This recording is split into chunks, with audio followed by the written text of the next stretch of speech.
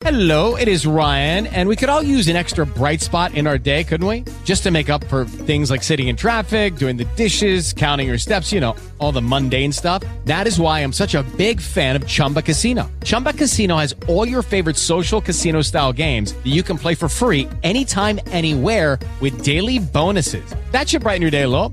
Actually, a lot. So sign up now at ChumbaCasino.com. That's ChumbaCasino.com. No purchase necessary. VGW Group. Void where prohibited by law. See terms and conditions. 18 plus.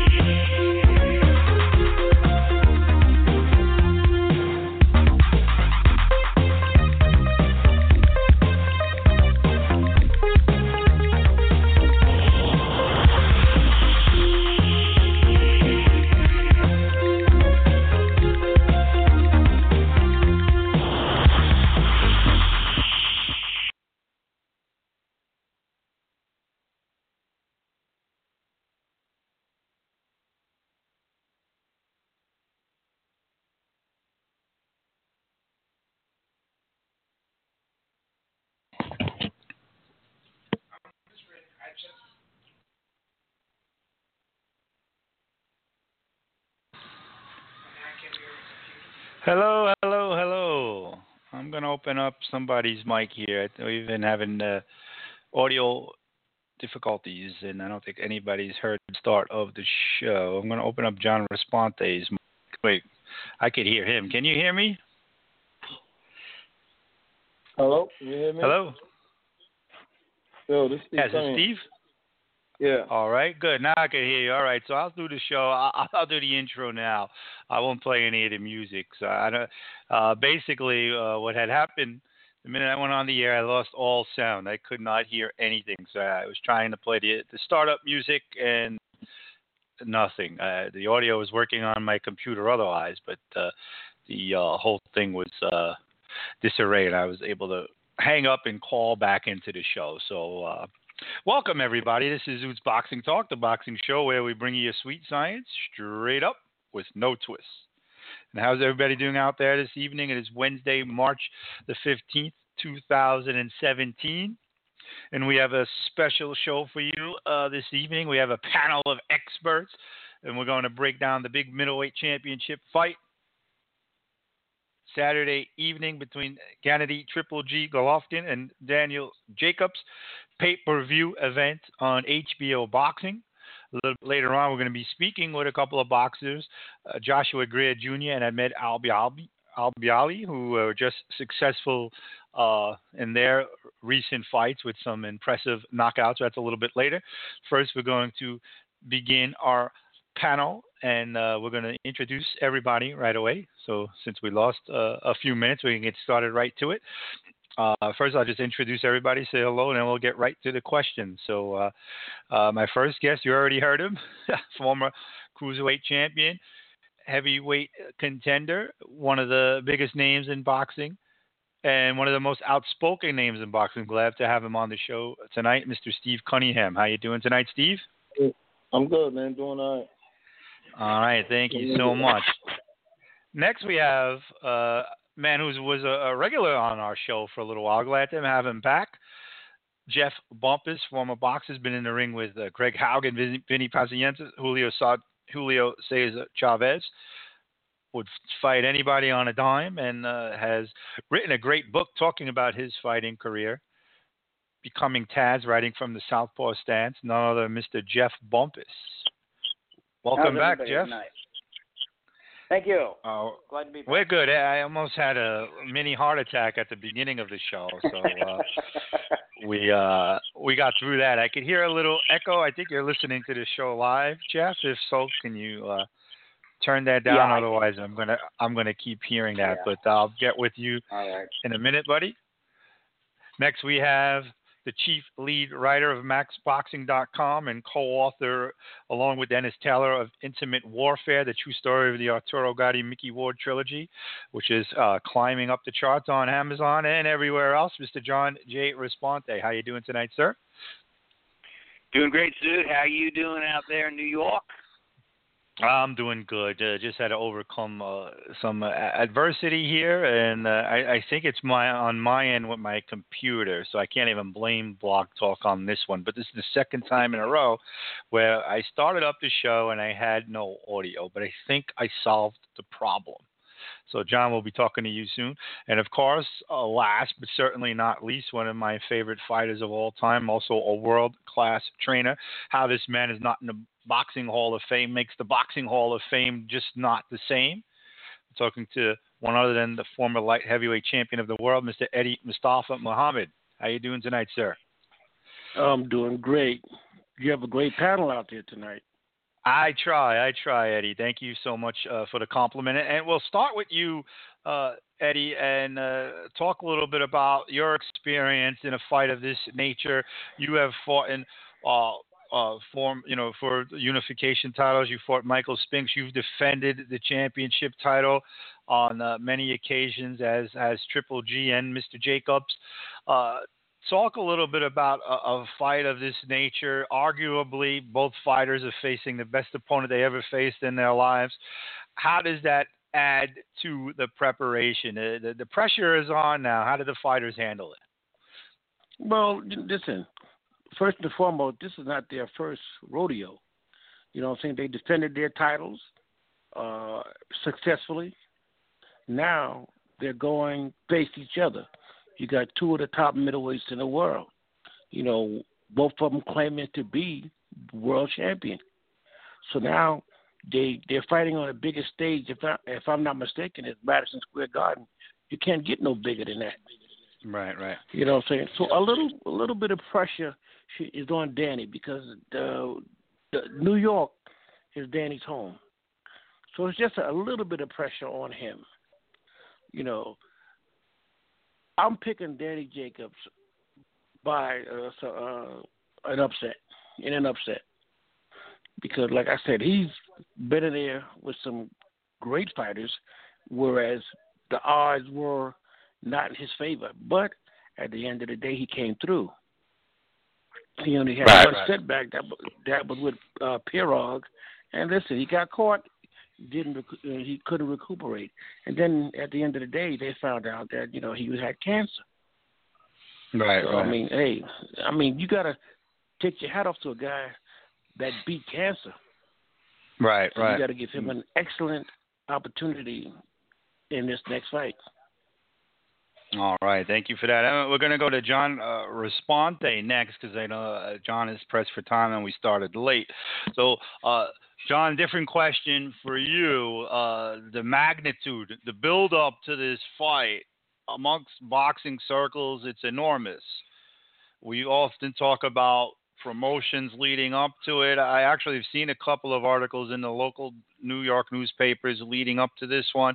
Obviously, Danny being a New Yorker and a great story and a big high-profile fight, but is the promotion worthy of a big pay-per-view event? Do you think the promotions did enough to get the pay-per-view buys they want for this? I have a feeling the arena is going to be packed. But what about the promotion for the casual fan? How did you see it? I basically thought it was only so-so, to be honest. It always surprises me, maybe because I'm so damn old now that I remember how the promotions used to be so much better. It seemed like back in the 70s and 80s, you'd see a commercial, you'd hear spots on the radio. There just seemed to be more advertising, and maybe it's because boxing was more popular in those days. But there's no point just throwing in the towel and kind of giving up. And HBO could have did a little bit more, I believe. They could have, like I said, they could have ran some radio spots. Maybe they have, but I certainly haven't heard them. They could have ran some things on the internet more that wasn't so limited to just boxing people, but they made the decision not to. And I got to say, and I'm going to say a little later because the show has technical problems. I wanted to say this, though, what Eddie was saying. Danny Jacobs has done something I think that was really wise, is that he got away from New York. He's been here in Northern California training for a while, and he's certainly feeling the pressure, like Eddie said. But I think getting away has really allowed him to focus. I mean, I went to media day, and he was in a good mood. Obviously, he's a really super guy, really nice guy. But he seemed very focused. And this was a few weeks ago and ready to go. So I just think that was very wise of him. In other words, he's giving himself the best shot he can of winning, and I like that. I think it's the most important fight of his career, I believe, and that's the smartest thing you can do, I think, as an athlete, is make sure that when you're in the biggest fight of your life, you give yourself every chance to win the fight, and I think he's done that. So that was very wise of him. All righty, thank you for that. Now, next, Jeff Bumpus. Eddie spoke about the pressure for Danny, but I think the pressure is big time for Triple G as well, because he has obviously a tremendous fan base, but he's also faced a lot of critics, especially with his last fight, fighting Kell Brook, a welterweight. A lot of people saying, yeah, all right, where do you rank him? But until he fights the really big names, we have to be a little careful about this. Some people have been so bold to say he hasn't fought anybody, and this, by most people's standards, is a step up. If he happens to lose, all the Triple G haters will just say, see, I told you, he was just ordinary. He finally stepped up, and he got. So there's pressure there as well, is there not, Jeff Bumpus? Oh, yeah. There's a lot of pressure, but it's not like the guy has not been on the world stage pretty much his entire career. When he wasn't a contender or a world champion, he was on the Russian national team. He's been high profile pretty much his whole career, I guess you could say. So amateur and pro. So I don't think that he's unfamiliar with dealing with pressure. I just think that we try to figure out something that we can attach to him, and he seems to brush it off every time. Kell Brook was, is an excellent fighter, but he was just a welterweight, and we can go on and on about his lack of competition. But I seem to remember at some point, some people said, well, who's the real challenger for Marvin Hagler? Who is capable of stepping up and really challenging him? We won't find out what he's made of until he finds somebody that is capable of challenging him. I remember that kind of talk, and right. The only thing that we can ask of him is that that you can ask of any fighter is you step in there, you do your best, and if you do your best and come out on top, you were good enough tonight. And then I don't know what else anybody else wants from him. You know, this fight, you mentioned a promotion earlier. I have yet to figure out why good matchups are getting passed over, I guess you could say. The things that we should be going, oh, wow, you know, this is really great, I can't wait to see this, are kind of getting the ho-hum sort of treatment. And this could be fight of the year, because, you know, Jacobs is, as Eddie said, has already beaten cancer. You know, he's not afraid of anything now. What is there to be afraid of after that? So he's going to go for it. He's going to lay it all on the line, and that's the kind of fight that you see out of that creates a Gatti Ward, intimate warfare. You know, it creates that kind of opportunity where you have two people willing to push each other beyond what normal human beings are willing to do. That's a great setup. And I don't know why this hasn't been pushed more. I'm kind of disgusted by that whole thing, but, you know, that was somebody else's question. Yeah, feel free to chime in, but we got to get everybody on. So I have my thoughts on that. I'll add to that later. Steve Cunningham, another fighter, no stranger to big championship fights, unification fights.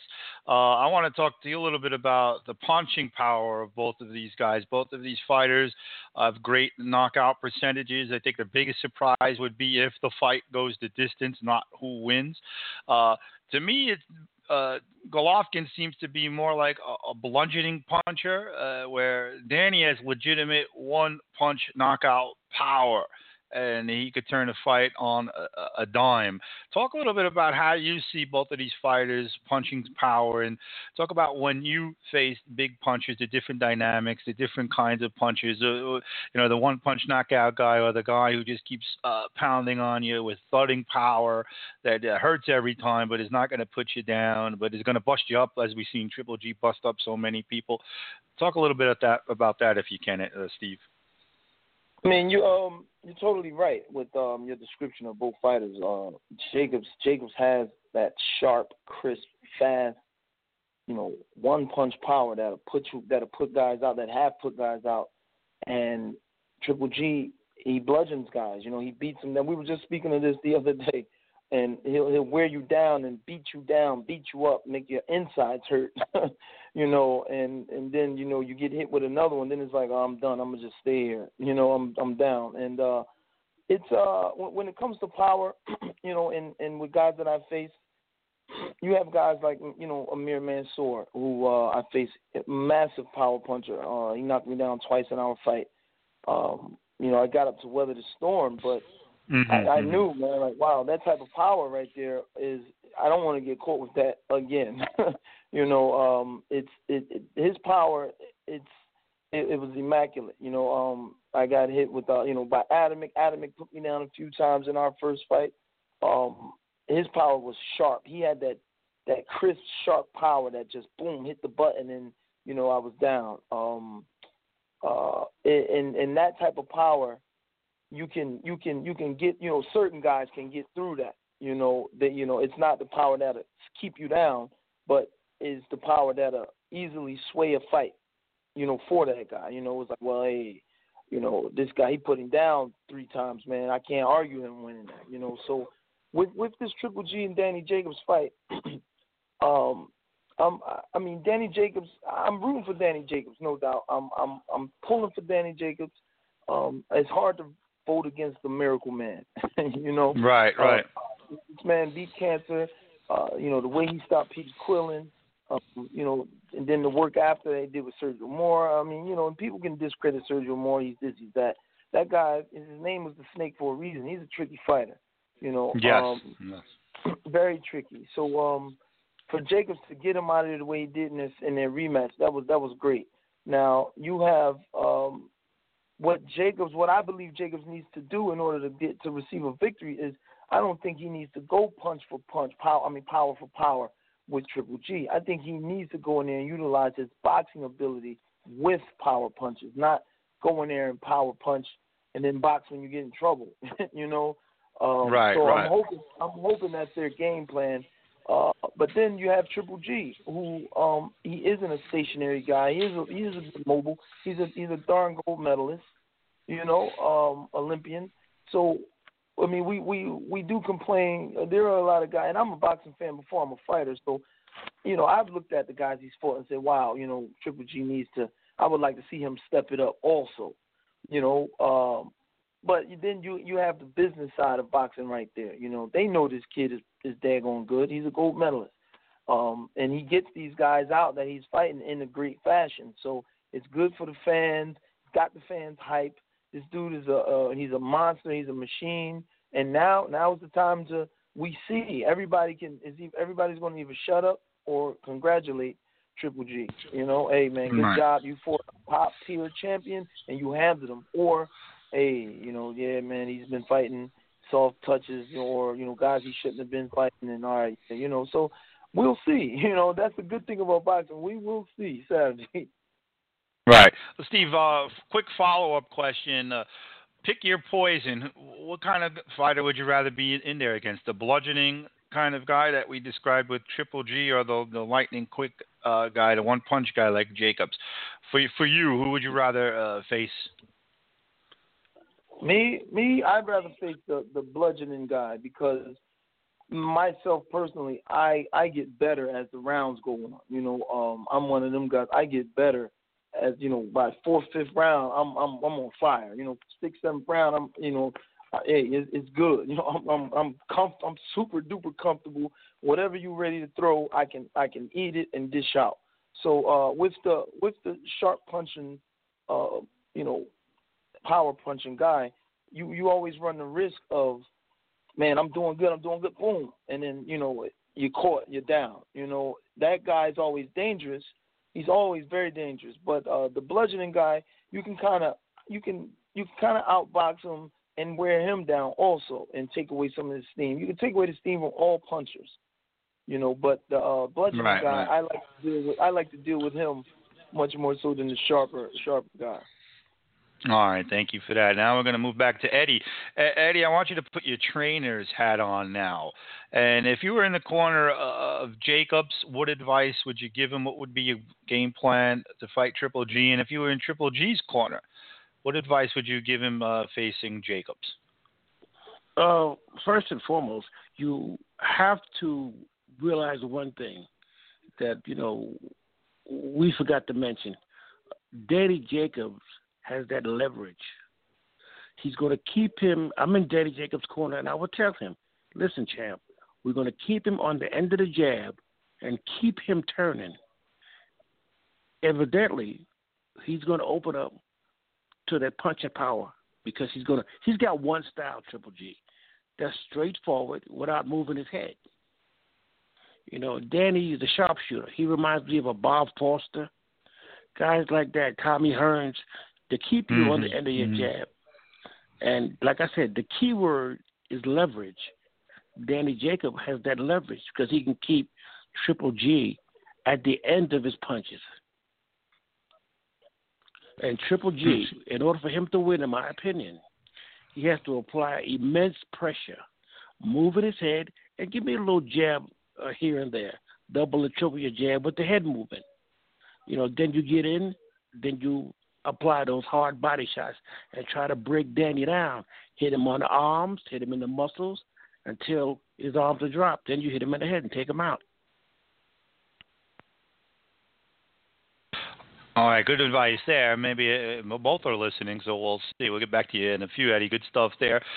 John, as we're talking about trainers, Triple G has been with Abel Sanchez for quite some time, and I've talked to Abel on a number of occasions on this show. Haven't had a chance to talk about this fight, but plan on it once the fight is over. But talk about you've covered a lot of fighters, talked to a lot of trainers, talked to, you know, when in the fight, before the fight, what have you.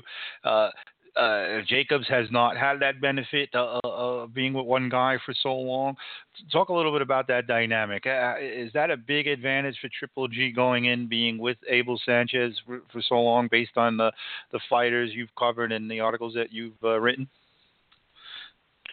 Well, it's an advantage because he knows his fighter so well. You know, he trains him, he lives with him basically, and this is something Eddie could have spoke about really well too, I'm sure, is that better than me, is the sense that he knows him, he sees things that the average person won't see. You know, if he's dropping his left, which is basic, but if he's doing something that even the fighter doesn't realize, a trainer who knows him really well will pick that up and tell him, you know, you need to do this, or you need to change here, or you need to adapt here. So that's a little bit of an advantage, yes, but I don't know if it's a big advantage, Zute. Maybe a little. I mean, the guys that I've watched and written about so much are Virgil Hunter and Andre Ward. Now, they've known each other since Andre was a little boy, so there's a real close, like father and son relationship between them, and Virgil really gets on Andre sometimes. I mean, I've seen him during training camp get very stern and actually try to make him annoy Andre, and it was very interesting to watch, and he did. He got under his skin a little bit, but Andre worked harder, so he knows what he's doing. So there's that, you know, there's the little things, the psychological things that a trainer knows about a fighter that a lot of people don't know. What you need to say to him right at the time to get him, you know, or maybe he had a bad round. You need to pick him up a little bit. And a fighter, you know what to say. Because, you know, fighters are human beings. We're all different. Fighters are all different. So what works for one won't work for another. So it's a fascinating relationship between the trainer and the fighter. It's close. And circling back to your question, I think it does help. But still, he has to face the guy in front of him, and the trainer can't help him exactly with that. You know, he still has to execute and do what he has to do, or he'll lose. So it's one of those intangibles. It's always nice to have a little advantage, and Abel Sanchez is a very good trainer, so that's good. But Danny Jacobs' trainer is a good trainer too, Roger. He knows his stuff. He's been around a long time too, so maybe a little advantage to Gennady, Golovkin, and Abel Sanchez, but I think it's very marginal. I'm sorry, I had another malfunction there, but I think I'm back on the air. So this question is from Mr. Bumpus. Those who are in the Triple G corner, at least those bold enough to put some money on Triple G, are pointing to the fact of Danny Jacobs' chin. Obviously, his one loss was a knockout loss, was dropped by Sergio Mora, and everybody who's faced Triple G has talked about his immense power. So that alludes to a lot of what we've already been hearing, how he has to keep distance, work off the jab, use the boxing skills. But how do you know, Jeff, you've fought them all. You've fought on hours' notice sometimes with many injuries, and you pretty much know what kind of guy you're going in there against, and you faced probably one of the most punishing punchers of all time, Julio Cesar Chavez. I mean, is there any way that you could mentally prepare yourself where you are ready to absorb the punches a little better? Obviously, you have to be in great physical shape, but what can you do mentally going in, knowing that, yes, you have been hurt and stopped in fights before? How is that whole mental dynamic working for Mr. Jacobs, in your opinion? Actually, I think that you can make yourself believe in the whole feel no pain, accept no pain thing. I think that he can get himself very ready in that regard. That's just a fighter in my opinion. That's just any fighter willing to go in there and fight the best. You just accept that this is not always going to be comfortable. Fighters have nerve endings in their faces too, and it's just going to be a certain way, and you're not going to fold no matter what. You're going to keep moving forward. That's just a fighter's mentality. I always thought everybody, all fighters were like that. Certainly doesn't appear that way on television sometimes when somebody just, goes down and it didn't look like they got caught that hard. But it's easy to say from outside the ropes. I think that when somebody with Golovkin's power nails you, and you're trying to avoid, you're thinking about, I can't let the KO. I can't be KO'd. I don't want to be knocked out. If you let that kind of negativity in, and you're not thinking about the attack, you're thinking about the retreat. I just don't think that somebody like Jacobs is going to be like that. He's thinking about winning the fight. He's not thinking about ways to keep from being injured or keep from being knocked out. If he let that in at this stage of his career, I don't think he would have made it as far as he has. Right. I mean, you mentioned Marvin Hagler before, and I always remember, and everybody knows he's my favorite of all time, that he would just, he would have this mentality like, no matter what I get hit with, it's not going to hurt. Obviously, it's got to be more to it than that, but that mental aspect of it was there for him. So, that's why I'm wondering with that, because, of the mythic power stories that we hear from Triple G, which is obviously true if you look at all of the opponents he's faced. But that brings me to my next question for Steve and Eddie, and you, Jeff, can get in on this as well if you want. Some people, and when I say people, I've only seen fans on social media. I haven't seen anything substantial, so maybe I shouldn't even bring it up, but I will. In terms of Triple G, is loading his gloves or doing something not so on the up and up to enhance his power. Have you ever heard anything legitimate on that aspect of it, Steve? And if you were somebody who was preparing to fight him or handling somebody that was going to fight him, how would you approach it in terms of being, wary of it? Would you make a big deal of it, make sure it's not happening? I mean, I'm sure that this has been accusations of other fighters in the past, but with Triple G, I mean, they throw everything at him. What would you say to that? I mean, just the normal course of getting prepared for a fight. In the locker room, you can have your trainer go watch them rap.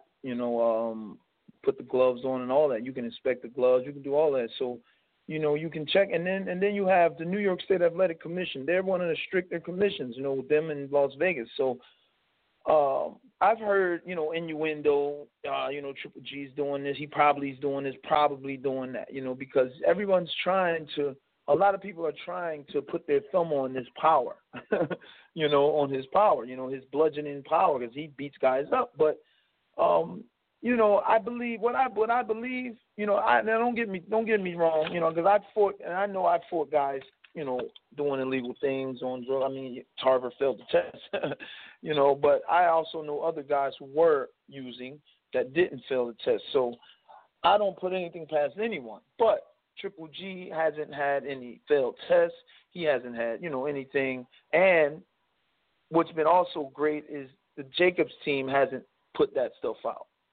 So right. We haven't heard anything from the Jacobs team, so that's good, But I do know Jacobs guys and Jacobs, and of course they're gonna, keep it on the up and up. They're gonna send the guy in there and watch him get his hands wrapped, of course.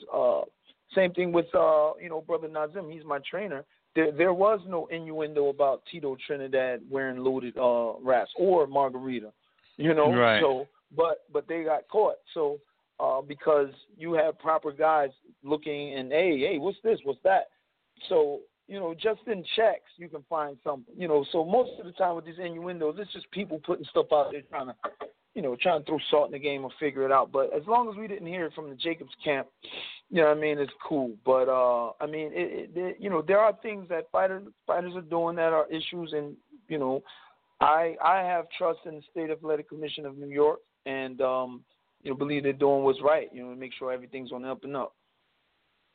All right, thank you for that. Eddie, do you have any comment on this? Because, I mean, as far as I know, it's speculation by people from the outside, not people in boxing, but I have some really great inside experts, so I want to hear what you have to say. Well, based on what Steve said about the integrity of the New York State Athletic Commission, they're going to be on both crews like Scotland Yard. I mean, they're going to sit there and watch them wrap, inspect the gloves, and do all their due diligence. I have a very high emotion for the New York State Athletic Commission. So they're going to do their job because the spotlight is going to be on them come fight time. Okay. All right, good stuff there. Eddie, I'm going to stick with you. I have another question. A lot has been made about this fight not having a rematch clause. Would you have pressed for one if you were on either side, if you were handling either fighter? And how common was rematch clauses back when you fought? Were they, I know you had an issue with a rematch with Michael Spinks, but the rematch clauses in the contract before the fight, was that something that occurred during your day?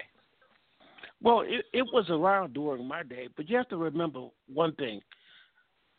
When I fought, I had 40 knockouts. There weren't too many guys that wanted a rematch clause.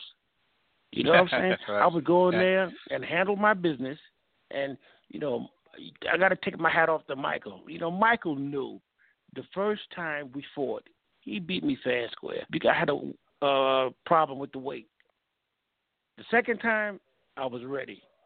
You know, I got myself into excellent condition, and he knew it because his trainer, the late Eddie Futch, saw me during the workout. I let him come in because I told him, I said, you can have a seat because you're not going to feel this pain. Michael's going to feel this pain. And I knocked out a heavyweight with the big gloves on. So I was ready. And, you know, Eddie Futch, believe me, he was no fool. He just told Michael, if I'm you, I'm pulling out, buddy. And that's exactly what they did. All righty, good story there. And Jeff, I mean, you were a kind of guy that was kind of like, you know, you took any fight that was coming to you. Was rematch clauses anything you ever had the luxury to worry about? No, I was pretty lucky to get the fights that I was getting, so I never heard anything about rematch clauses other than, you know, we discuss after the fight, we look at each other and say, oh, okay, well, let's do this again, you know. But that hardly constitutes a rematch clause. If I could go back to the question of the loaded gloves that you were talking about a few minutes ago. Yeah, sure. The thing is, and I would imagine, as Eddie said, a lot of his had the urge to ask about his, you know, to check his gloves. The thing is, God or nature or whoever you believe in these things gives certain people this horrifying punching power that seems to come right through the gloves. I mean, the knuckles seem to come right through the gloves. Doesn't matter if it's 8, 10, 12. It doesn't matter what the glove. It seems like they come right through. Ask anybody who fought Roberto Duran. Ask anybody who fought Julio Cesar Chavez. It feels like they're hitting. This is the same thing that we're seeing with Golovkin. Oh, his gloves have to be loaded. It has to be their hand wraps. It has to be something. There are just certain people whose hands come right through the gloves, and he's one of them. And that's the reason that people seem to find the floor and stay with it sometimes. You know, it looks like they might be able to continue, but the body shots it's just not worth it. You know, I hate to disparage people, and I understand their need to. We're fighters, and we need to have a reason that this happened. That we got beat. Because how could you go back in there and believe that you're the best and you can win this if there isn't a reason this happened? So, you know, you have to pardon people. You have to pardon fighters because that's the best way to deal with it. You know, this happened. This is the why it happened. This is okay. It's not going to happen again. We're going to move on. So, as far as the question about his hands, that only tells you that he belongs in that rare class of Roberto Duran or Chavez or Eddie. whose hands come right through the gloves, and everything just seems to, you feel each and every individual knuckle. That's just a special gift, and you can't teach it. You can teach proper leverage and distribution and shift to weight and power and drop into it. You can teach all that, but it doesn't give you that bone-breaking power that seems to come right through the gloves, and everybody screams, doctored gloves. Mm-hmm. That's just mine. For you, Jeff, was Chavez far and above anybody else you faced? Because you faced a lot of people in that. Was he clearly the hardest? Yeah, I mean, the only time that I ever took time off from work to train for a fight, because had bills to pay, and the only time I ever took time, and God bless my boss, Bill Robinson, who said, take the time, just take a couple weeks. You'll never regret it if you just go ahead and give it everything you got. So I took all that time, and I was in incredible shape. And if I hadn't been in incredible shape, the first thing he hit me with would have torn, I would have been done. But to my conditioning, I was able to fight through this, and his knuckles seemed to come to the gloves. That's the same thing. That's the same thing with Golovkin, Roberto Duran. They say it's sparring. I know people that have sparred with him, and they say they wanted to see They wanted to see what was in those. Was there a horseshoe in there or what? Because there has to be a reason. There has to be a reason that this hurts, that I can feel that those gloves aren't the same padding as mine. Why do I have 12 ounce and he has 6? Right. It's a gift. All right, thanks for that. I wanted to get to you on that, but I lost track. So good thing you backtracked on that. Good stuff there. John Responte had to leave, but he texted me his prediction. We won't reveal that yet. We'll get a couple more questions for you, gentlemen, before we give our official predictions. This one is for everybody. I'll go around the horn on this one. In terms of fight, middleweight championship fight, unification fight. Obviously, a lot more belts to go around today than yesteryear, but still a legitimate unification fight where the winner is going to be the top dog in the middleweight division. No question. If there is a clear winner, by the way. We're going to talk about that too. But in terms of middleweight championship fights of the past and champions of the past, where does this stack up? And I mean, a lot of people, even before the fight started, guys in my day were much better. We always hear that kind of stuff. But in terms of the history of the middleweight division, as three gentlemen here I know are very well informed about this, where does this fight stack up with some of the great championship fights in middleweight history? Steve, we'll start with you.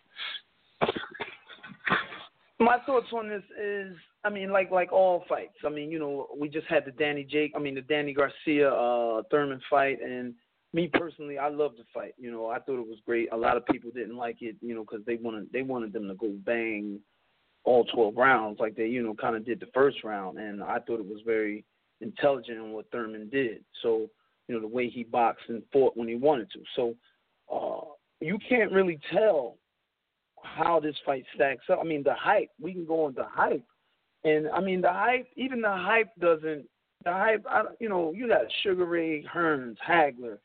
Those fights were, universal.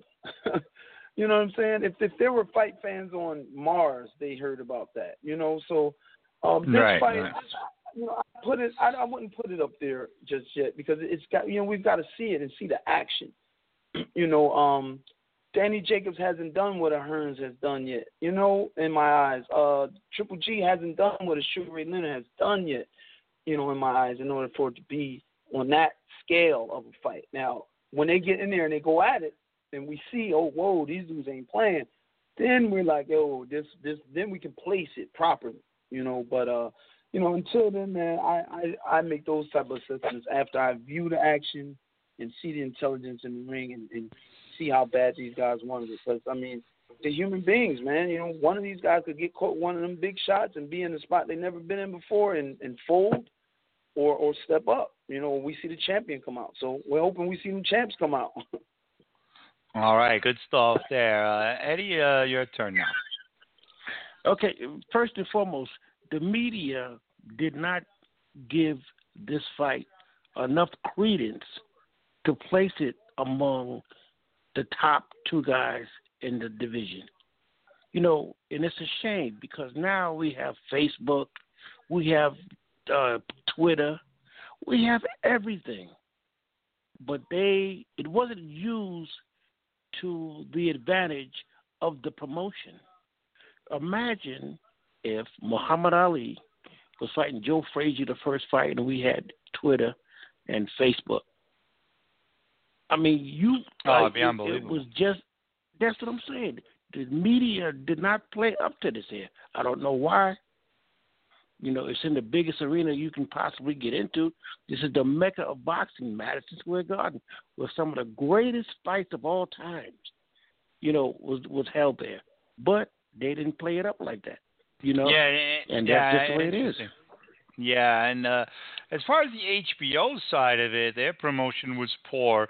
I just think it's their budget had been depleted compared to what they used to. But you're right, in terms of the rest of the media, certainly not as much. But Jeff Bumpus, you're a guy, boxing junkie, watch it all the time. It's why you started doing this thing, because of what you saw on television. You make that very clear in your book. In terms of like the Carlos Monzones or those kinds of fights that you were anticipating going in, where does this fight stack up? Well, it could be just absolutely incredible. It could be one we're going to talk about, like we talked about Hagler and Hearns, comes right off the bat. Comes to mind. It could be all those things. It could be Leonard and Hearns, where you have shifts in momentum and things like that, as Steve was saying. But what it comes down to is two separate people, and how far are you willing to go? How much are you willing to extend yourself to win this thing? If you are willing to go to Gatti and Ward proportions to, if you're willing to go that far, you're willing to get hurt, fight back through it, hurt this guy in return, test his will, push him, see how far you can go. Gosh, they could talk about this one in the same breath with Hagler and Hearns and Sale and Graziano and anybody else you could name. This could be huge. It could be, because you've got the explosive power. You could easily see both of these guys on the floor before the end of the fight. It could right. be the fight of the decade. It all depends on these two, as Steve said. You wait and see, because that's what we're all doing. We're waiting and seeing for the next Gatti and Ward, for the next Frazier Ali. We're all sitting here waiting for this. That's what fight fans do, because we love the drama of it, the tension of it. This could be. Right. This has all the elements. Both guys are capable of hurting each other. Both guys are good boxers. Both guys have classic boxing skills. So it could turn into a chess match. You hope it doesn't. As average boxing fans hope it doesn't. And as Steve said earlier, you had last week's bout with Thurman and Garcia, and people were disappointed because it was a chess match at times. You have to be awake to win the fight. That's something some people don't realize. If you just go in there and stick your chin out and throw for the fences, you're probably going to be sleeping. Right. So right. It has all the elements, though. You have two huge willpowers, obviously, because one of them beat cancer, and the other one fought his way out of Russia and got here and is undefeated, a world champion. Right. So, gosh, this could be huge.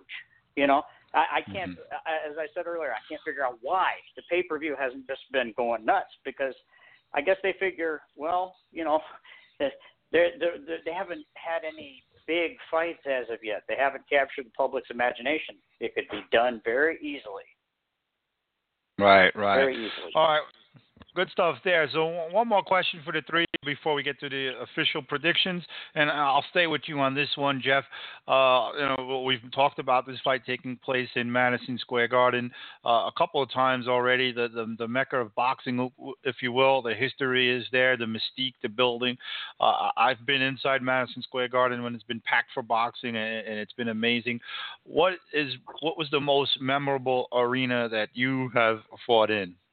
Over your, and that's a question for all three. I'll get to all three. Jeff, you go first. Oh, the Olympic Auditorium. In a heartbeat, the Olympic Auditorium.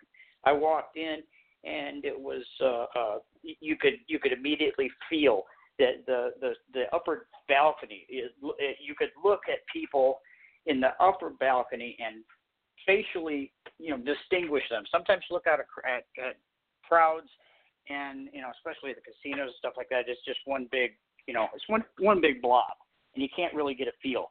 But I could look up and pick out people on the second upper level there, and I like to freeze people into their seats because you know, they're so you can see them saying, "He's looking at me. He's looking at me." You know, and just knowing where you were at. It wasn't just the tragedies in that particular building. It was all of those world title fights, the entire lower weight classes were all gathered in L.A. because, you know, if you were a lighter weight fighter, the West Coast was the place to go.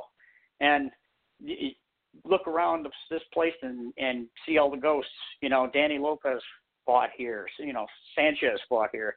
I'm fighting one of the best lightweights ever here tonight. You know, it's not even a contest. It was definitely the Olympic. All righty, thank you for that one. And Steve Cunningham, that question is for you now. Yeah, you know, I fought at the Garden 3 times. Fought Fury there. That was a great experience. That was at the Broadway side of the Garden. But my biggest experience was in Bielefeld, Germany, when I stopped Marco Huck in the 12th round. That in that arena, oh my goodness, man, it was overflowing with people. And I mean, but you know, none of them were there for me. You know, so I totally, it's the most memorable experience for a few reasons. One is, like I said, there was no one there for me. There was just I had my wife, who was my manager, and I had another guy that we had met in Germany there. They were the only ones really in the audience rooting for me, and it was so quiet. You could hear a pin drop when I was, you know, tagging him up, and then he'd throw a punch and miss, and they go crazy. Oh, you know. Right. But then also the victory and beating him in that in his hometown stadium in Bielefeld, Germany, and you know, I jumped up on the edge of the ring and on the edge of the corner after I stopped, after they threw the towel in the 12th, and you know, the people were whistling and blowing, and I was like, oh, they love me, and I won them over, and we found out that when they whistle and blow, that's them booing you.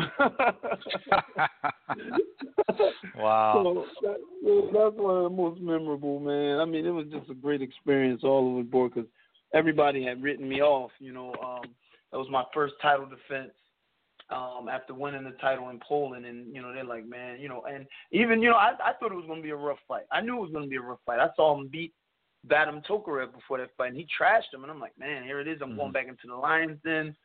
All the American media have written me off, but, you know, we pulled it out, man. Big time. All right. Great story there. Eddie Muhammad, you're up next. You fought everywhere, all over the world as well, so I'm interested to hear your answer. Well, you know, I've been blessed to fight, like you said, all over the world in some of the greatest arenas that's ever been built. You know, I've fought in Madison Square Garden, even as a Golden Glover, the Garden hold 20,000. I don't know how they fit 21,000 in, but we did it, and that was the Golden Gloves. And I fought a few main events, and then Philadelphia basically was my second home. Me and Betty Briscoe sold out the Spectrum. Wow.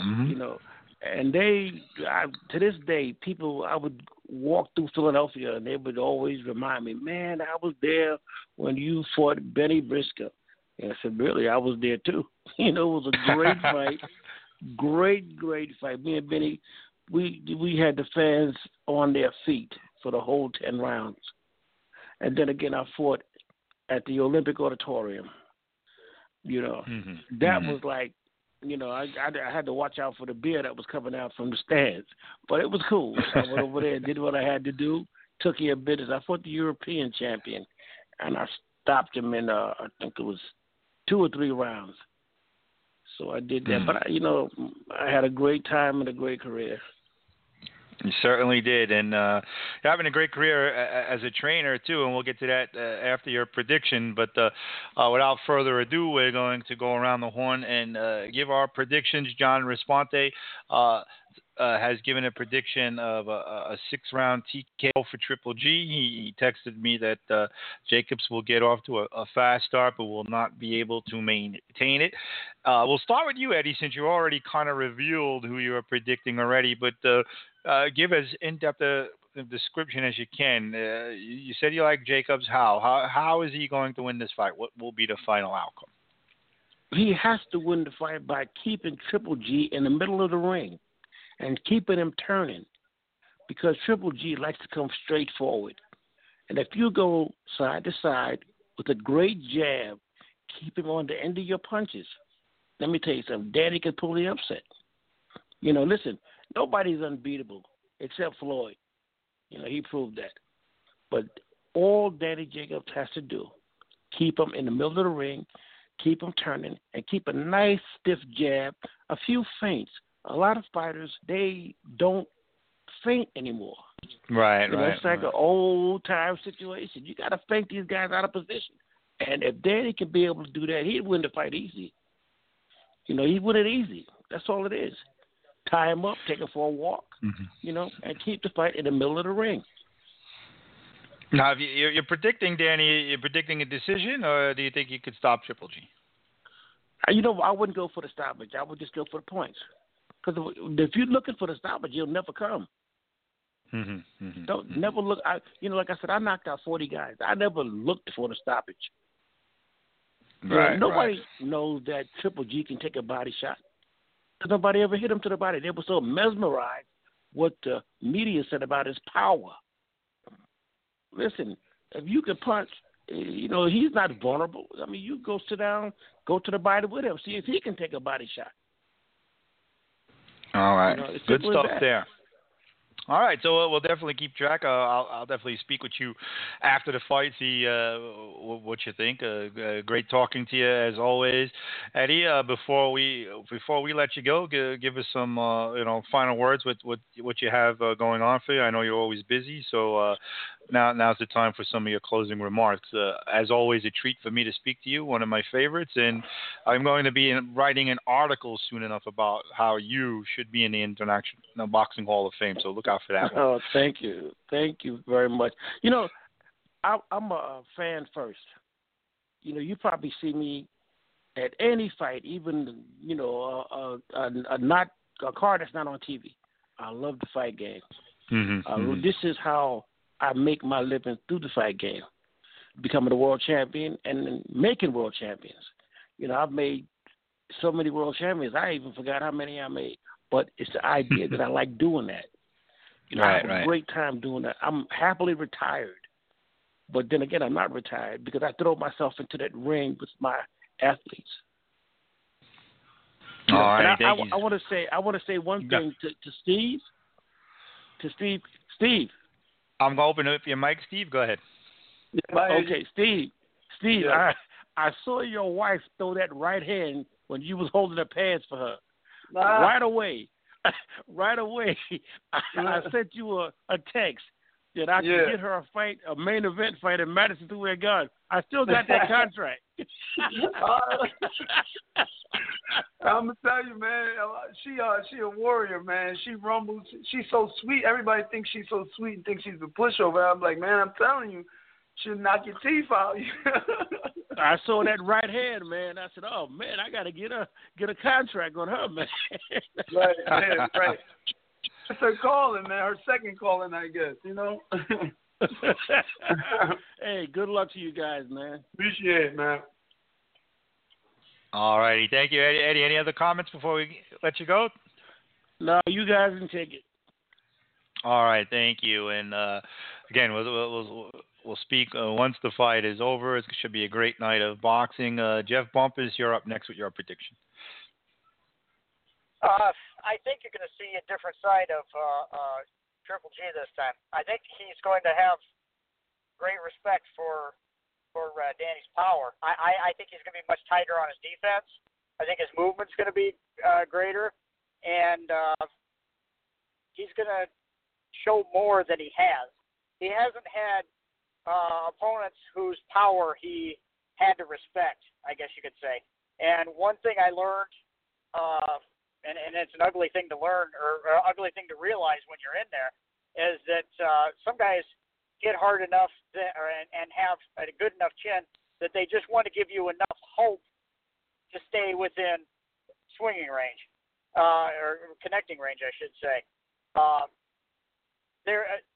It is impossible to knock somebody out who will not engage. Okay, that is something that Triple G knows. He's not going to have to look around at all. Jacobs is going to be right there for him. He's not going to have to chase him. He's not going to have to look for him. So what you'll see is tighter defense, because this is an opponent he has to respect their power, and better leg move, better foot movement, better. I don't know. I haven't even seen whether he can flip shots. To be honest with you, I don't until you see it. You can't say that he knows how to do it, but if it is in his repertoire, he'll be slipping them more, and especially on the inside with those hooks that Danny shows. Danny really puts everything into that right hand, and I think that Abel Sanchez working in Triple G's corner sees this, knows this. He's going to be looking for left hook counters from off that right hand. If nothing else, it will sweep. A left hook will sweep Jacobs back into Golovkin's right hand. There's all kinds of reasons to say you could throw it, but I'm not dismissing Danny Jacobs at all. It wouldn't surprise me at all if both of them end up on the floor before this is over. I'm really excited about this one, but I think that Triple G's chin is what's going to end up being the difference in this fight. All righty, Jeff. So your official prediction is? Triple G by stoppage. It'll be after 6, I'm sure. All right, late to middle round stoppage for Golovkin. Steve Cunningham, what say you? So like I said earlier, you can't go against the miracle, man.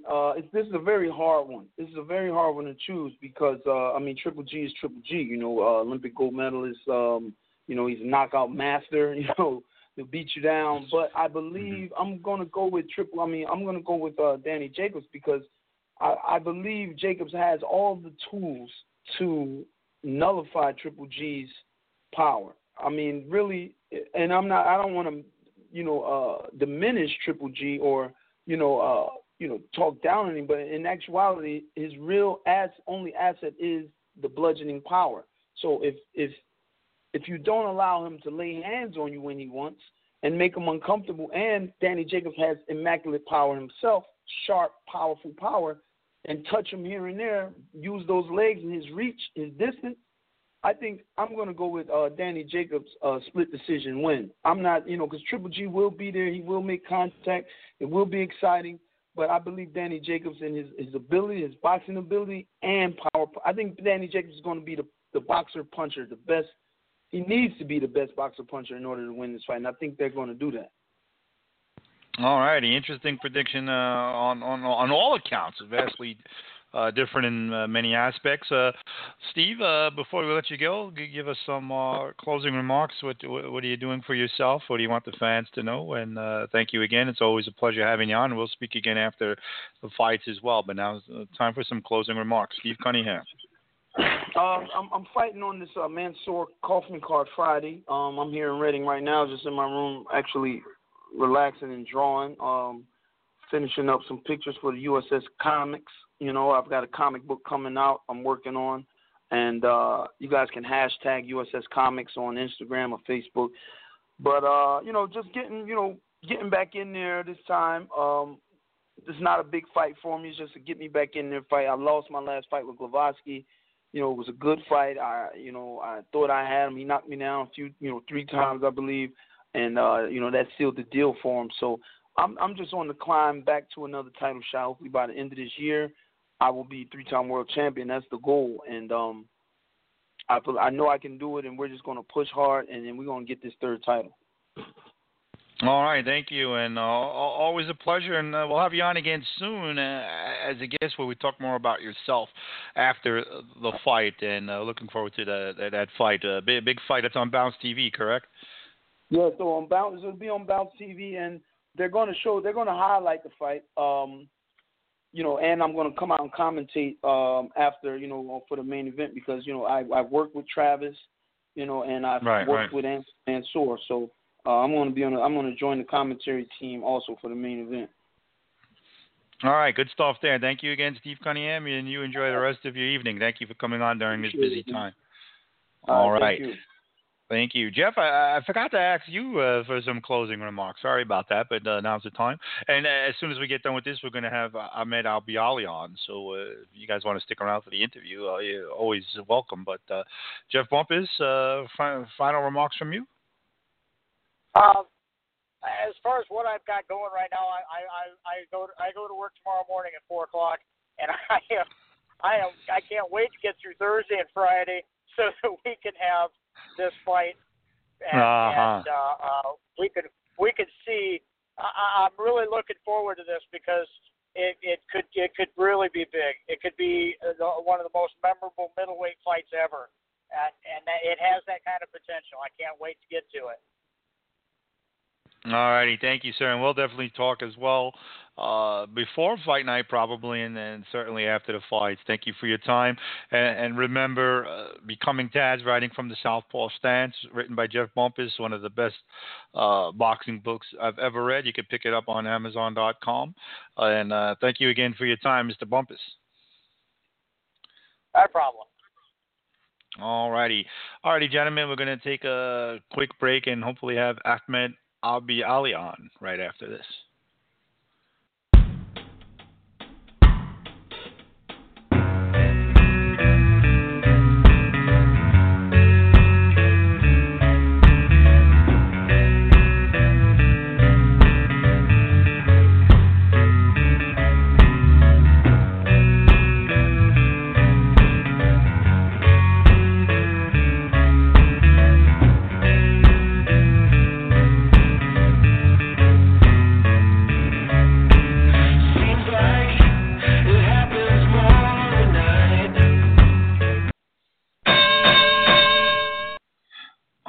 Moving right along here with Zutes Boxing Talk a little bit.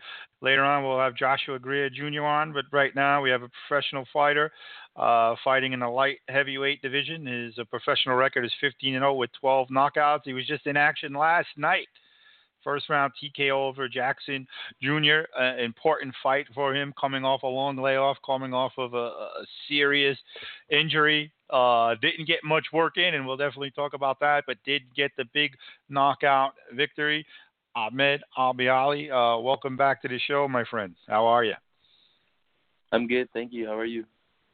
I am doing excellent. And before we get into the fight last night, talk a little bit about the injury that put you out for 14 months, the recovery process, and what was it like? I mean, were you ever worried that it would even be a longer layoff? Talk a little bit about the dynamic of that. Well, it happened in January. 13th of 2016. In the fight before this last fight, I broke my my second metacarpal. And then 4 months later, after I got cleared, I was sparring to get ready for another fight. It was actually the Danny Garcia fight in Barclays in June 25th. I forgot against who. But then I broke it again in the Mayweather gym. Then next day, fly back to Miami, got surgery. 3 weeks later, it turns out that I was allergic to the titanium plate that they put in my hand. So the next day, I ended up getting a steel rod. And long story short, got cleared in December, and here I am today, March 15th, the day after my first fight back. All righty, and talk a little bit about that fight going in, your preparation, how you dealt with all of that time off, and then you get right back in to it last night. Talk a little bit about what you knew about your opponent going in and how you prepared. Did you do anything differently based on coming back from an injury in training? Yeah, one thing the injury taught me is to strengthen my body as much as I possibly can. If you want a long career, especially in boxing, you need to strengthen your hands, your arms, your whole body, and just be ready for anything. That way you don't even get injured. As far as Jackson Jr., I sparred him about 5 years ago when he was, at the time, I think he was like 21-0, 20 knockouts. And 0 losses. So I was very familiar with him. And he was a bully back then. He was a much better fighter back then, but I knew how he was coming in, and I already knew what he was going to do. He's a hooker, and I was just going to dip, duck, dodge, and dip and dodge and hit him while I can, and that's what happened. Now, it was a first-round TKO, and I have to be honest, when I first saw it in live, it didn't even look like the punch landed. It was just a bad angle, and, I wasn't crying foul play, but I was curious as to why he went down so quickly. But then when they showed it on the slow motions, it was a nice overhand right on temple, left side of the face, and he went down, and he was out. The equilibrium was gone. Everything. When you landed that punch, did you think it was going to be a money punch for you? Oh yeah, my middle knuckle it looks like a golf ball right now. It's super swollen. It's not injured or anything. It happens to me a lot when I hit someone on the top of the head, but it's pretty lit up right now. And I felt it right away. Once I saw him go down, I'm like, he ain't gonna get back up. And when I saw him get back up and wobble, I'm like, yeah. You just know when you hit someone on the right spot. Right. Yeah, it just was like I said, a bad angle, but it was clearly right on the temple. Now you have great power, and you certainly have the knockouts to prove that. But is that something like that? Is that the kind of area that you aim for? Because it wasn't an on the chin shot, but sometimes those shots, the temple, as we saw last night, doesn't look like it lands so hardly, but obviously it did. I mean, is that the kind of shot that you go for, more or less, when you're trying to go over the top? I mean, honestly, my coach doesn't like when I try to hit people on the head, but in training, I train with very, very different types of heavy bags. I go from very soft heavy bags, accurate heavy bags, and then I go to hard, very hard tires. So I just try to strengthen my hands for any type of incident, whether it's to the body, to a chin, or to the top of the head. If it works and it can get me out of there quickly and get me out of there with my hands raised, then I'm going to go for it. That's what boxing and competing is all about. It's just winning. So whatever way I can win, I'm going to take it and win. Now, obviously, you're going to take it, right? First round stoppage, showing your power and all that. But was there any kind of disappointment that you didn't get to go rounds, that you didn't get to test the injury? Were you hoping for a longer fight? I mean, it might sound like an odd question, but sometimes guys want to get the rounds in. That didn't happen after a 14-month layoff. Are you disappointed in that at all? Of course, somewhat and somewhat not. Like, we are fighters. We work our butts off, and when we get in there, the quicker it is, the nicer it is for us. But yeah, at the same time, it's like I wish I would have went, a couple more rounds just to get some more rust off. But I felt like I did what I had to do. I do feel like I got the rust off of me.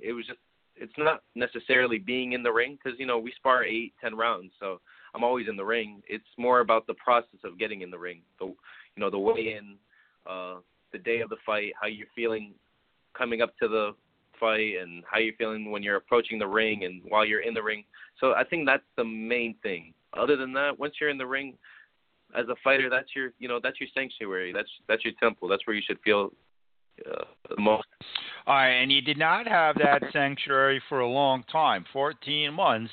What did you do to keep yourself busy, both physically and mentally? I just try to surround myself with positive people, family, and good friends, and actually a good friend, my girlfriend, and her family and my family, and that's it. They just talked me through it day by day, and always reminded me how talented I am, and that I just got to keep on trying. And other than that, it was just running and talking to myself while I run. All righty, good stuff there. And with such a quick victory, I would imagine as soon as your hand gets healed, you can maybe fight a little quicker than you normally planned, or is there a set timetable for you to get back in the ring again? We're gonna go for the next 2 to 3 months, and we'll go from there. As soon as I know something, you're a good friend, and I'll be sure to let you know. All right, thank you for that. And do you have right now any possible opponents? Is there an opponent pool for you? Do you have a preference at all in terms of who that might be for the next couple of months? No, there's no preference. Whoever's gonna get me better, that's my preference. If they're gonna make me a better fighter, then I'd love to fight them. Now, at this stage of your career and the matchmaking, do you have a say at all? Do you get asked, well, who do you want to fight, or is the opponent just put in front of you and say, this is who we have at this time? How does it work for you? Yeah, my managers are the best in the business, and they guide me in the right career, and I just leave it up to them. If they want me to fight Kovalev or Adonis Stevenson tomorrow, then I feel like I should fight Kovalev or Adonis Stevenson. If they want me to fight Junior Jackson again, I'll fight Junior Jackson. It doesn't matter who they put in front of me. That's who I'll fight. Good answer. And it kind of leads to the next question I had for you is the light and heavyweight division. A lot of excitement at the top. Your overall assessment of what's going on now. Obviously, everybody's still wondering what's going on with the Kovalev-Ward rematch. You already mentioned Stevenson. Joe Smith Jr. Obviously is making waves there as well. Fonfara got back on the winning track as well. What's your assessment? What do you think at this point in time you fit in with all that talent at the top? Realistically, I'm just right there. Say if it's a 10-step ladder, I'm at step number 4 or 5, and then I just got to beat 6, 7, 8, and I'll be at 9 and 10. And that's how it is. Boxing is just like that. It's, step by step, day by day, fight by fight, and that's how I'm going to take it. Whoever they put in front of me, that's my next step, and that's all I got to do. All righty, good answer there. And Ahmed, this is Triple G versus Jacobs pre-fight show. We already had our panel on of guests talking about the fight. Do you care to weigh in on a prediction for the fight? What you're expecting Saturday night from these two great middleweights? Yeah, that's a good fight for boxing. Very good fight. I love Triple G, and I think he is too good to be true. I honestly think he's unbeatable. But then it's nice to see unbeatables lose. That's what's in nowadays. Everyone nowadays doesn't want to lose a fight. Everyone wants to keep their ow. And it'd be nice to see if Danny Jacobs could give him his first loss, and if Triple G could bounce back. But it's hard. It's a tough one for Daniel Jacobs. Even though he's a great fighter, great boxer, great power. It's just I got to go with Triple G. As much as I want Daniel Jacobs to do something good for himself, it's a tough one for him. But you know what? Boxing is a man's sport. You never count a man out. Yeah, good one there too. And as we close, you could give some closing remarks. We're going to get to Joshua Greer Jr. next, but Ahmed Elbiali victorious last night over Junior Jackson, first round TKO, first fight back after a 14-month layoff due to an injury. Everything looks all well and good, and we can't wait to see you again in action, my friend. Now's the time for some closing remarks. Thank you, Anthony. Thank you. I appreciate that. Do you have any social media or anything out there you want to plug? Anything out there for the fans to know to follow you? If you guys, you guys could follow me. Hit me up at Ahmed Elbiali.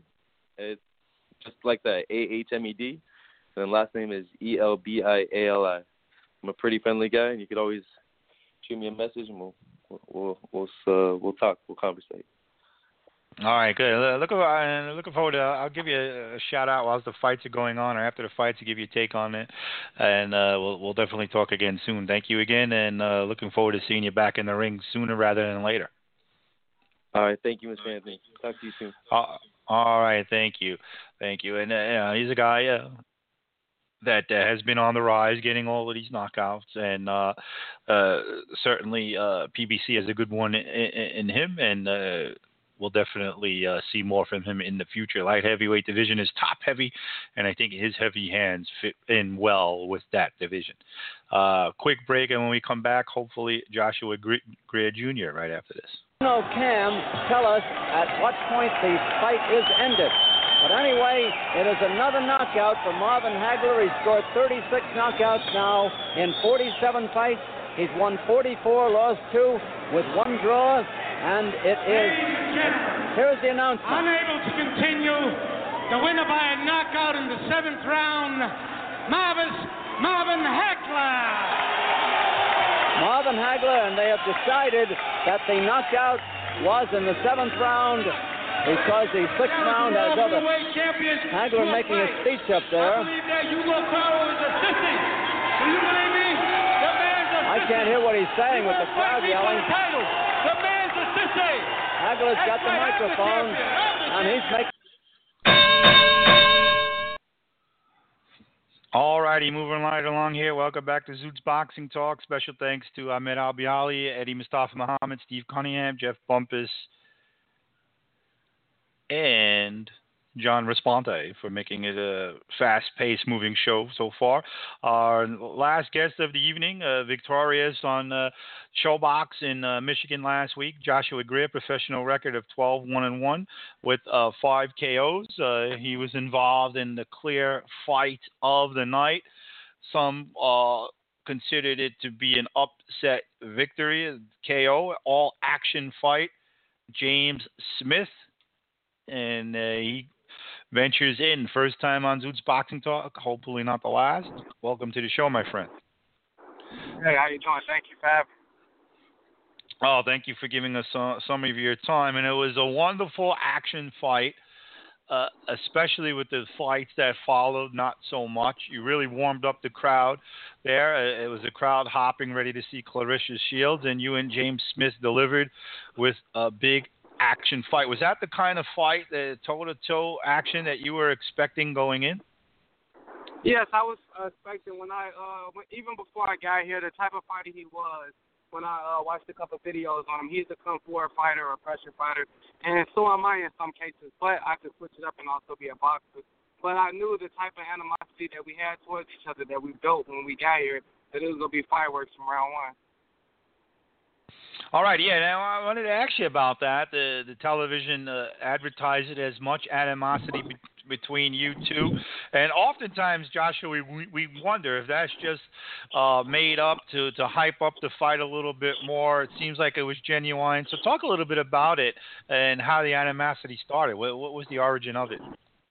Okay, well, me, I know I got an interview by Fight News before I got here. Before I got to Detroit, and I told them that I was coming for the knockout because I couldn't let the fight go to the scorecards because, I mean, we're in his backyard, his hometown, and we all know how that can be. So once I guess he was mad about that when we got to the press conference. I didn't speak at the press conference. I said, I'm coming to I'm ready. I had a good training camp. I'm coming to fight. I'm gonna let my hands do the talking. And he came out. He's like, oh, I'm knocking you out, and I'm gonna hurt you. I'm throwing bombs from round one, and you don't have the power to last with me, and all this and that. I'm like, okay, we'll see. And from the weigh-in, that's when I brought the pillow, and he was real pissed about the pillow. So he like, you know what? I'm stopping you, and we go see, and all this. And he was real heated, and I was just laughing at him, making him even more mad. And so I knew once they got to the fight, it was going to be, a lot of animosity. All right, and in between the fight, or in between rounds, or right before the fight, I don't remember exactly, they had an interview with Smith, and he talked about how you disparaged your punching power. Basically, said you can't punch your way out of a paper bag. Now that is obviously an erroneous. That's obviously an erroneous statement, but you do not have a great knockout percentage. It was your 5th knockout in 12 wins. So where did this sudden rash of power come from, or was it the fact that you had just been facing tougher opposition that you couldn't stop?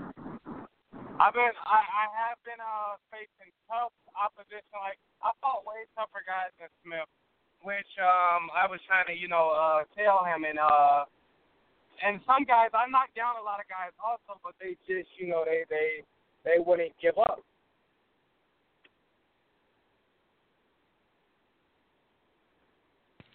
And with that, with the big victory and the knockout at the end of the fight, do you guys reconcile? Is the animosity gone? Does he give you your due? The animosity is gone. The animosity is gone. I came up to him after I came to his corner, and I talked to him. I said, you're a strong guy, good fight, keep your head up. And also, he messaged me on Facebook and said, he gave me my respect, and you know what I mean. And we went on from there because at the end of the day, we're just fighters. We're coming in, to do what we're supposed to do, and at the end of the day, we don't really have any real animosity against each other, because before we knew we were fighting each other, we didn't even know each other. So as boxers, we're coming in to put on a crowd pleaser show, and give the fans what they came to look for, and that's it. Now, with that fight, you already mentioned the need to go for the knockout, fighting in his backyard, approaching the fight, obvious B-side fight, a guy who was supposed to make the other guy look good. Going into the fight, what kind of treatment were you given? Were you given the classic B-side treatment? I was given the opponent treatment. When I got there, they didn't even want to give me per diem for me and my staff and my team. When they had us, we of course we the B, but that's not my first time being on the B side. I've been on the B side plenty of times in my career because I fought tougher opposition. So in that case, I already, I was used to it. I know how when I get in that locker room with the other with the guys that's losing and the guys that come there just for a check, I know how to tune that out and and focus on what I have to focus on, because I know in my heart, in my head, who I am, and I'm not a B side fighter. Right, and well, talk about what happens after. You get the big upset. Not only do you get the upset, you upset the guy in his house. The house guy loses, but that was his hometown as well. What was the treatment like after the fight? What kind of reception were you given? I got a lot of love from some Detroit people, showed me love, and then some didn't like the pillow idea, and they were very pissed about it, But afterwards, everybody was just like, oh, you're really good at a boxer. I got love from Clarissa Shields. She said that I made her a believer that night. And from other guys like on Twitter, Jamal Huron and the other, good boxers and stuff like that. I got my respect that night. All right, so let's talk a little bit about your record. You have a back-to-back where you've on the wrong side of one tough decision, and then you have a draw, majority draw against Mario Ayala in 2015, and majority decision loss against Stephen Fulton, who was 7-0 going into that fight. Talk a little bit about that. Were those scorecards justified, or was that, in your opinion, not in keeping to what the fight was? No, especially the Fulton definitely wasn't in keeping to what the fight was. I fought Fulton in Philadelphia.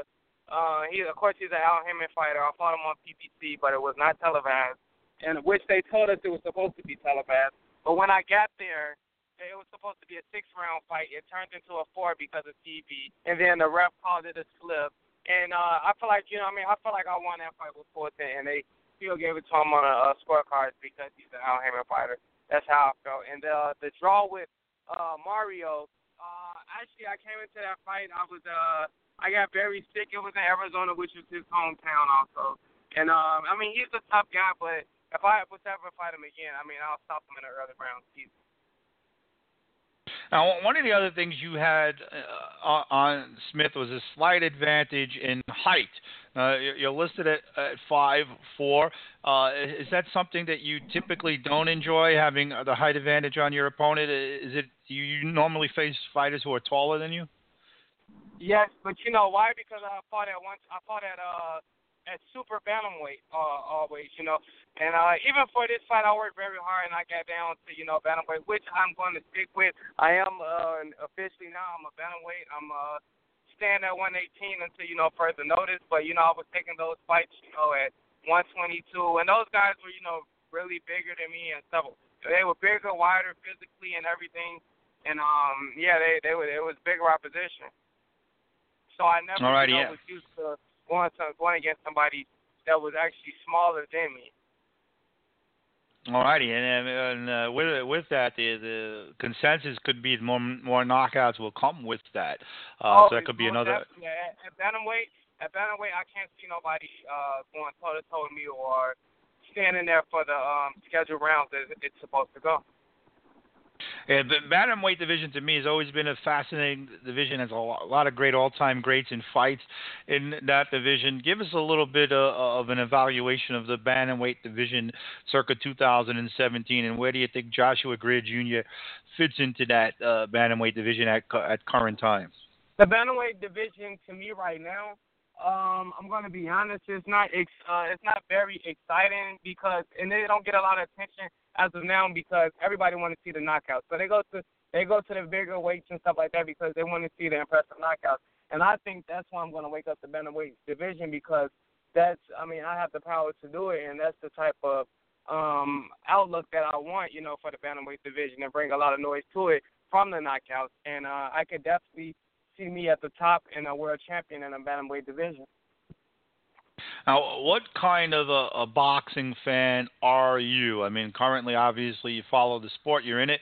Are you somebody that has a good knowledge of history of boxing? Do you watch a lot of old fights? And if so, who are some of your favorites? Yes, I do watch old fights. My favorites are the all-time great, like Sugar Ray Leonard, Marvin Hagler, Pernell Whitaker, all those guys, those are my favorites right there. And, of course, Tommy Hearns also. And Roberto Duran, too. That's my guy. Now, they explained it a little bit on the telecast where you got your nickname from, Don't Blink. But I want you to tell the story because I think it's a pretty cool way to get a nickname. I fought an opponent, a veteran opponent, Antoine Robertson. And he was another one that said he was coming to knock me out and stuff like that. I fought him in Hammond, Indiana. And once I fought him, it was the first 3 punches that I threw, but they were body shots, and it stopped him. And it was like within seconds, and it took the ref another 10 seconds to count him out. So it's like the official stoppage was like 24 seconds, and everybody was like, man, I couldn't even, you couldn't even blink or you would have missed the fight. And then from that point on, everybody was like, man, don't blink. Every time I fought, they was like, don't blink. So I just made it my name. All right, great. Yeah, I loved hearing that. That's good. And I like many people love the knockouts, the stoppages. Leave those judges out of it as much as you can, but sometimes you do need them, and they did you dirty already in the past. So, exactly. So there's that. So what's next, Joshua Greer Jr.? What's the timetable for getting back into the ring, and who could be the possible opponents? As of now, we don't know. I'm getting back with my. We have a few deals on the table, with my manager and stuff like that. So, I'm going to go back talk to my team. I'm back in the gym already, so it's going to be soon. I don't know who, whatever they throw at me, I'm willing to take on, and get back to my management team and see what they have for me, and we're going to go from there. All righty, so you enjoyed the clear fight of the night on television anyway. I don't know what the fights were on the undercards, but that was a great action fight. Big upset victory. you're riding high. So do you get back into the gym right away? Do you do a little celebrating? You're a young guy. How do you handle all of this newfound fame? I've been back in the gym since Monday, and the thing is, I mean, I handle the fame well. Yes, I like the attention and all the fame and all the coverage that it's getting from the different medias and everything.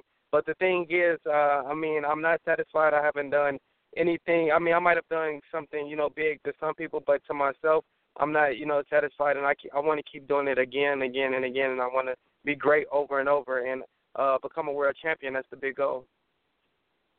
All righty. Thank you so much, Joshua Greer Jr. And since this is a Triple G versus Daniel Jacobs pre-fight special, do you care to weigh in on that fight? Do you have a prediction? Oh, I have a prediction. I think it's going to be a knockout, and I got to go with my man Daniel Jacobs just because he's been through everything in a Miracle Man. I got to go with Danny, but I know it's going to end in a knockout. All righty, and now is the time for some closing remarks. Anything you want to plug out there, social media, anything you want the fans to know about you, and end it with telling us where you see Joshua Greer Jr., let's say a year from now. Give us where would you like to be a year from now? So start with your plug, social media, final remarks, and where Joshua Greer Jr. will be in 1 year from now.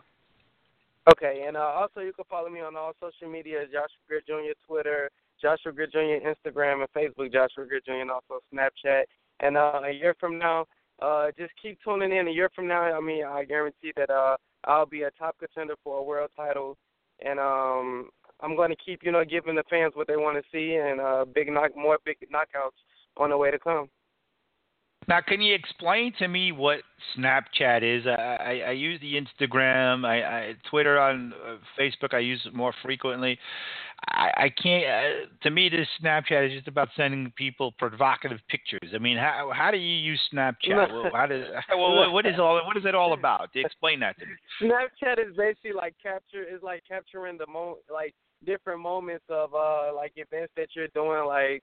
Like let's say like people were at my fight, they could have recorded like a quick 10, 15 second video of what's going on just to show their friends and other people, what they're doing and, capturing the moment.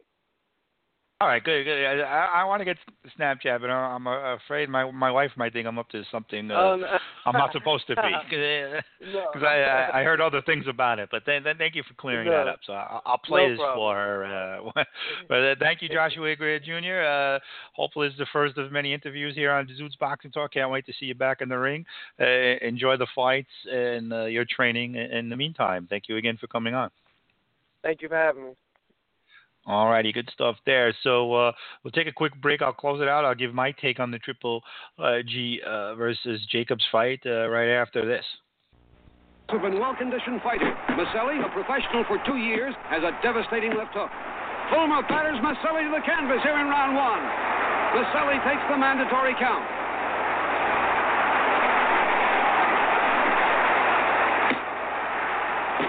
Now it's Fulmer trying to finish it quickly. Maselli, a very tired boy.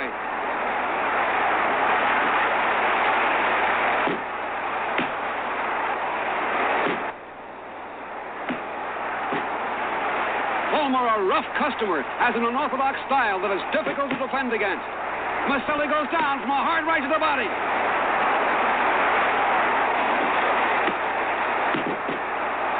Maselli hangs on to Fulmer, attempting to regain his senses.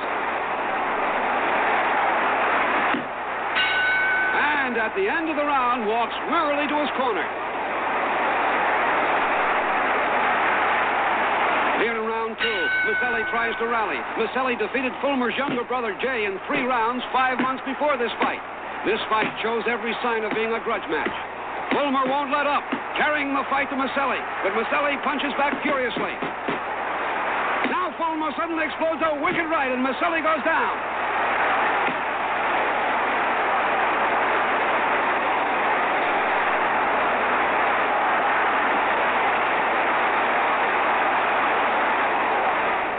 Gene Fulmer, on the road back to the middleweight championship, knocks out Joe Maselli, and 1 year later, Fulmer will regain the world title.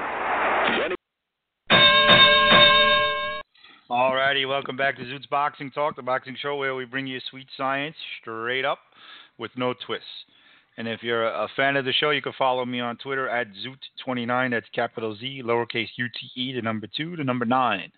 You could go to blogtalkradio.com and become a follower of the show. You could also subscribe to the show on iTunes. Put Zutes Boxing Talk in the search bar. You could get in, and then you can get all your downloads on all of your various Apple devices. Go to maxboxing.com, ringsidereport.com, and ringnews24.com for all your boxing fixes. And with ringsidereport.com, I am also an MMA correspondent, and Zutes MMA Talk will be back on the air again next week, Tuesday. So looking forward to that. More announcements on that a little bit later on. And if you want to email me comments on the show, ZutesBoxingTalk@yahoo.com. And if you want to curl up with a good book, you got a couple of choices out there. First, Becoming Taz, writing from the Southpaw Stance by Jeff Bumpus and Dennis Taylor and John Responte's Intimate Warfare, the true story of the Arturo Gatti versus Mickey Ward trilogy. So you got all your boxing fixes covered. So we just heard a clip of Gene Fulmer a little bit before that. We heard Marvelous Marvin Hagler and this team of middleweight, the big middleweight fight between Jacobs and Triple G, and the middleweight division, probably the most luxurious division, the most star makers, the best fights in boxing history. Obviously, the heavyweights, you have a lot to contend with there, but think about all of the intriguing names over the years. The Harry Grebs. I mean, he's a guy who has very little footage, if any footage. Nobody living, walking the earth now has seen him fight, but yet he has the mystique and the imagination and the obsession by a lot of boxing fans, and a lot of it has to do with all of the recognizable names and the many times he has fought. Obviously, we have Gene Fulmer in that great era of middleweight fights, Carmen Basilio, obviously Sugar Ray Robinson, considered by many the greatest fighter ever. Then you got a whole heap of guys like your Monzones, your Emil Griffiths, your Nino Benvenutis, and even in Hagler's day, you had a lot of really good fighters, and then some that came after him. Tomorrow night, we're going to have another edition of Zutes Boxing Talk where we'll be speaking to one of those fighters, Ronnie Essett, who emerged on the scene a little bit after Hagler retired, but classic fighter story, great fighter, and we'll look forward to talking to him, and obviously all of the great middleweight fights. So where does this stack up? I think that, as Jeff said and some of the other guys said, this fight could be, the one thing I have to say is that I can't see this fight being boring, being dull. A lot of the guys, especially those on the Jacobs side, a lot more people are picking a decision than I thought possible.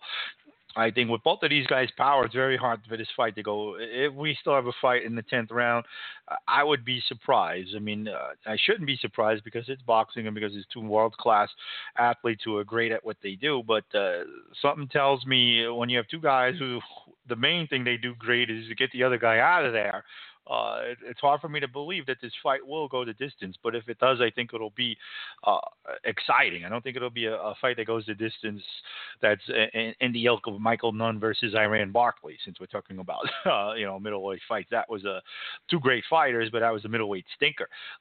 So I certainly go with that. And, I hate to make it to be as simplistic as this, but I think this fight all comes down to Danny Jacobs' chin. He's going to taste that power. I don't think anybody is good enough to be or slick enough to keep Golovkin off him, and we'll see. And obviously, people questioning Golovkin's chin because he got banged up a little bit by a welterweight in Kell Brook, and we've seen him take clean shots from other fighters and not affect them. So interesting to see. I think Jacobs has a lot of skills. I think he's a much better fighter than he was when he got knocked out a few years ago. I think the survival of cancer has made him into a different person, somebody who could overcome a lot more as well. He's never faced anybody that can bludgeon him the way Triple G might. So we'll definitely see. And Triple G, one of the things that I find interesting with him is, when he did fight David Lemieux, and you got the idea of what David Lemieux's power was like when he knocked out Curtis Stevens on Saturday.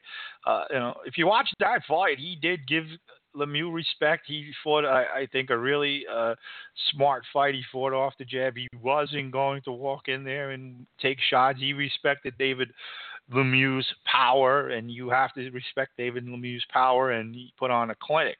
I think David Lemieux is similar to Jacobs, but he doesn't have that right hand that just comes out of nowhere that could take you out. And Triple G could get hit with that right hand, and we could have a very interesting night.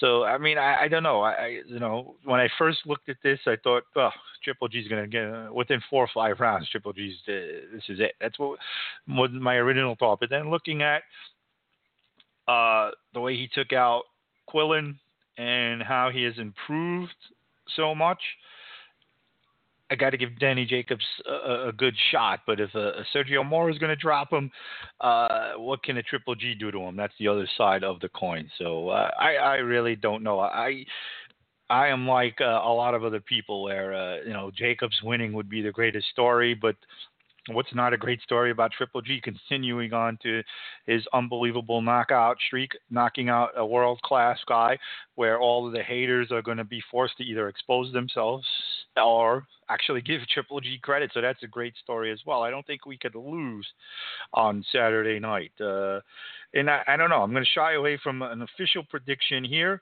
I think both fighters have things on their side where they could win. I think Triple G's boxing skills and ability to cut off the ring and the ability to work off of a jab is not always seen and often forgotten by a lot of boxing people. And I think Daniel Jacobs is a guy who could take a lot more than what he could years ago. But again, if that chin is tested, what will happen? I mean, we haven't really. I mean, it was kind of like a flash back down from Mora. He wasn't really hurt, but it was there. It was there. And Mora is not a guy with a Triple G power. So I hate to use this phrase, but gun to my head, I go to Triple G with about an 8-round TKO. If Jacobs is going to win, I think he is going to establish early that he is the boss. He is going to put something on Golovkin. He's going to hurt him, and he's going to be able, as Eddie said, keep the fight in the middle of the ring. Fights in the middle of the ring favors Jacobs. Can he get Golovkin to back up, and can Golovkin fight backing up? We know Jacobs can. I have seen him do it.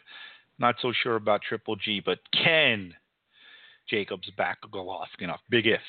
If he can back him up and Triple G doesn't know how to fight backing up, it's going to be a night for the Daniel Jacobs crowd. So, I don't know. Did you learn anything from that? I don't know, but that's as far as I'm going to go with talking about who I think is going to win. So, people might give me a hard time for not really committing, but I said gun to my head, Triple G. 8 or 9 round stoppage, TKO style. He's going to put the hurt on Jacobs, and he's going to bust him up. Triple G busts guys up. If he wins, that's how it's going to go down. I think that we got about maybe a 10% chance of this fight going the distance. I give Golovkin a 60% chance of winning. I give Jacobs a 40% chance of winning. So that gives you a little bit of better idea. So it's not a fight I would put money on, especially in that arena with that crowd. Judges can get easily influenced. It should be high Jacobs crowd. Anything he does, fans are going to go ballistic. Although Golovkin has been a guy who's fought in the Garden. Fought in New York anyway. I mean, I went to see him at the Garden, the arena, the theater rather, not the big arena where this fight's taking place, but the theater when he fought Gabe Rosado, and he busted him up pretty good. And that was a fight where he was very sick. I had Abel Sanchez on talking about that fight, and it was, fever was involved, and it was really urged by Golovkin's people to not go through with that fight based on his illness, but Golovkin wanted to. And that's the other side of it. Both of these guys are great for the sport, and they should be more household names than what they are. I mean, Golovkin never has a bad word to say about anybody. is always ready to fight. It does nothing but fight guys to defend his belt, and he stomps those guys. Jacobs, how do you not love a Danny Jacobs story? I mean, it's a guy that you know, after the Pirog fight knockout, you never thought you would see him in the ring again. And nobody was calling an early knockout against Quillen. People might have been predicting Jacobs, but I think the consensus favorite was Quillen. And that was a spectacular victory.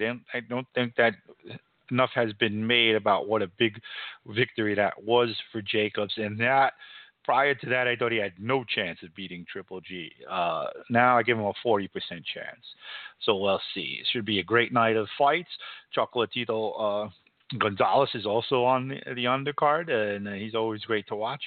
So we'll definitely keep track of that. Tomorrow's show, we have Ronnie Essert scheduled to appear, as well as Randy Gordon and Paul Gonzalez, and maybe a couple of more surprises. So we'll be on the air tomorrow night as well. So that's it for Zutes Boxing Talk. Until then, ring the bell and keep on punching. It was a teenage wedding and the old folks wished him well. You could see that Pierre did truly love the mademoiselle. And now the young monsieur and madame have rung the chapel bell. C'est la vie, say the old folks. It goes to show you never can tell. They furnished off an apartment with a 2-room, robust sale. The coolerator was crammed with TV dinners and ginger ale. But when Pierre found work, the little money coming worked out well. C'est la vie, say the old folks. It goes to show you never can tell. They had a hi-fi phone, oh boy, did they let it blast. 700 little records, all rock, rhythm, and jazz. But when the sun went down, the rapid tempo of the music fell. C'est la vie, say the old folks. It goes to show you never can tell. They bought a souped-up jitney with a cherry red 53 and drove it down to Orleans to celebrate their anniversary. It was there where Pierre was wedded to the lovely mademoiselle. C'est la vie, say the old folks. It goes to show you never can tell.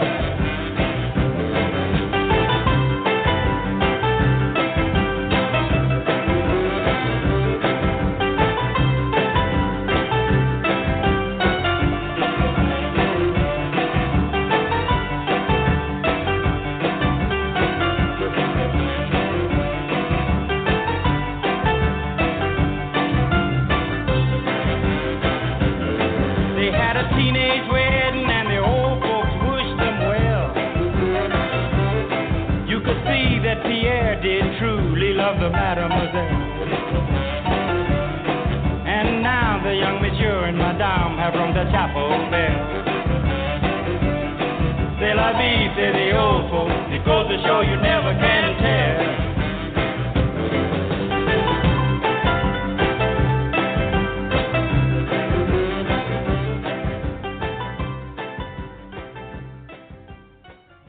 Hey guys, it is Ryan. I'm not sure if you know this about me, but I'm a bit of a fun fanatic when I can. I like to work, but I like fun too. It's a thing. And now the truth is out there. I can tell you about my favorite place to have fun. Chumba Casino. They have hundreds of social casino style games to choose from with new games released each week. You can play for free anytime, anywhere. And each day brings a new chance to collect daily bonuses. So join me in the fun. Sign up now at ChumbaCasino.com. No purchase necessary. VGW Group. Void where prohibited by law. See terms and conditions. 18+.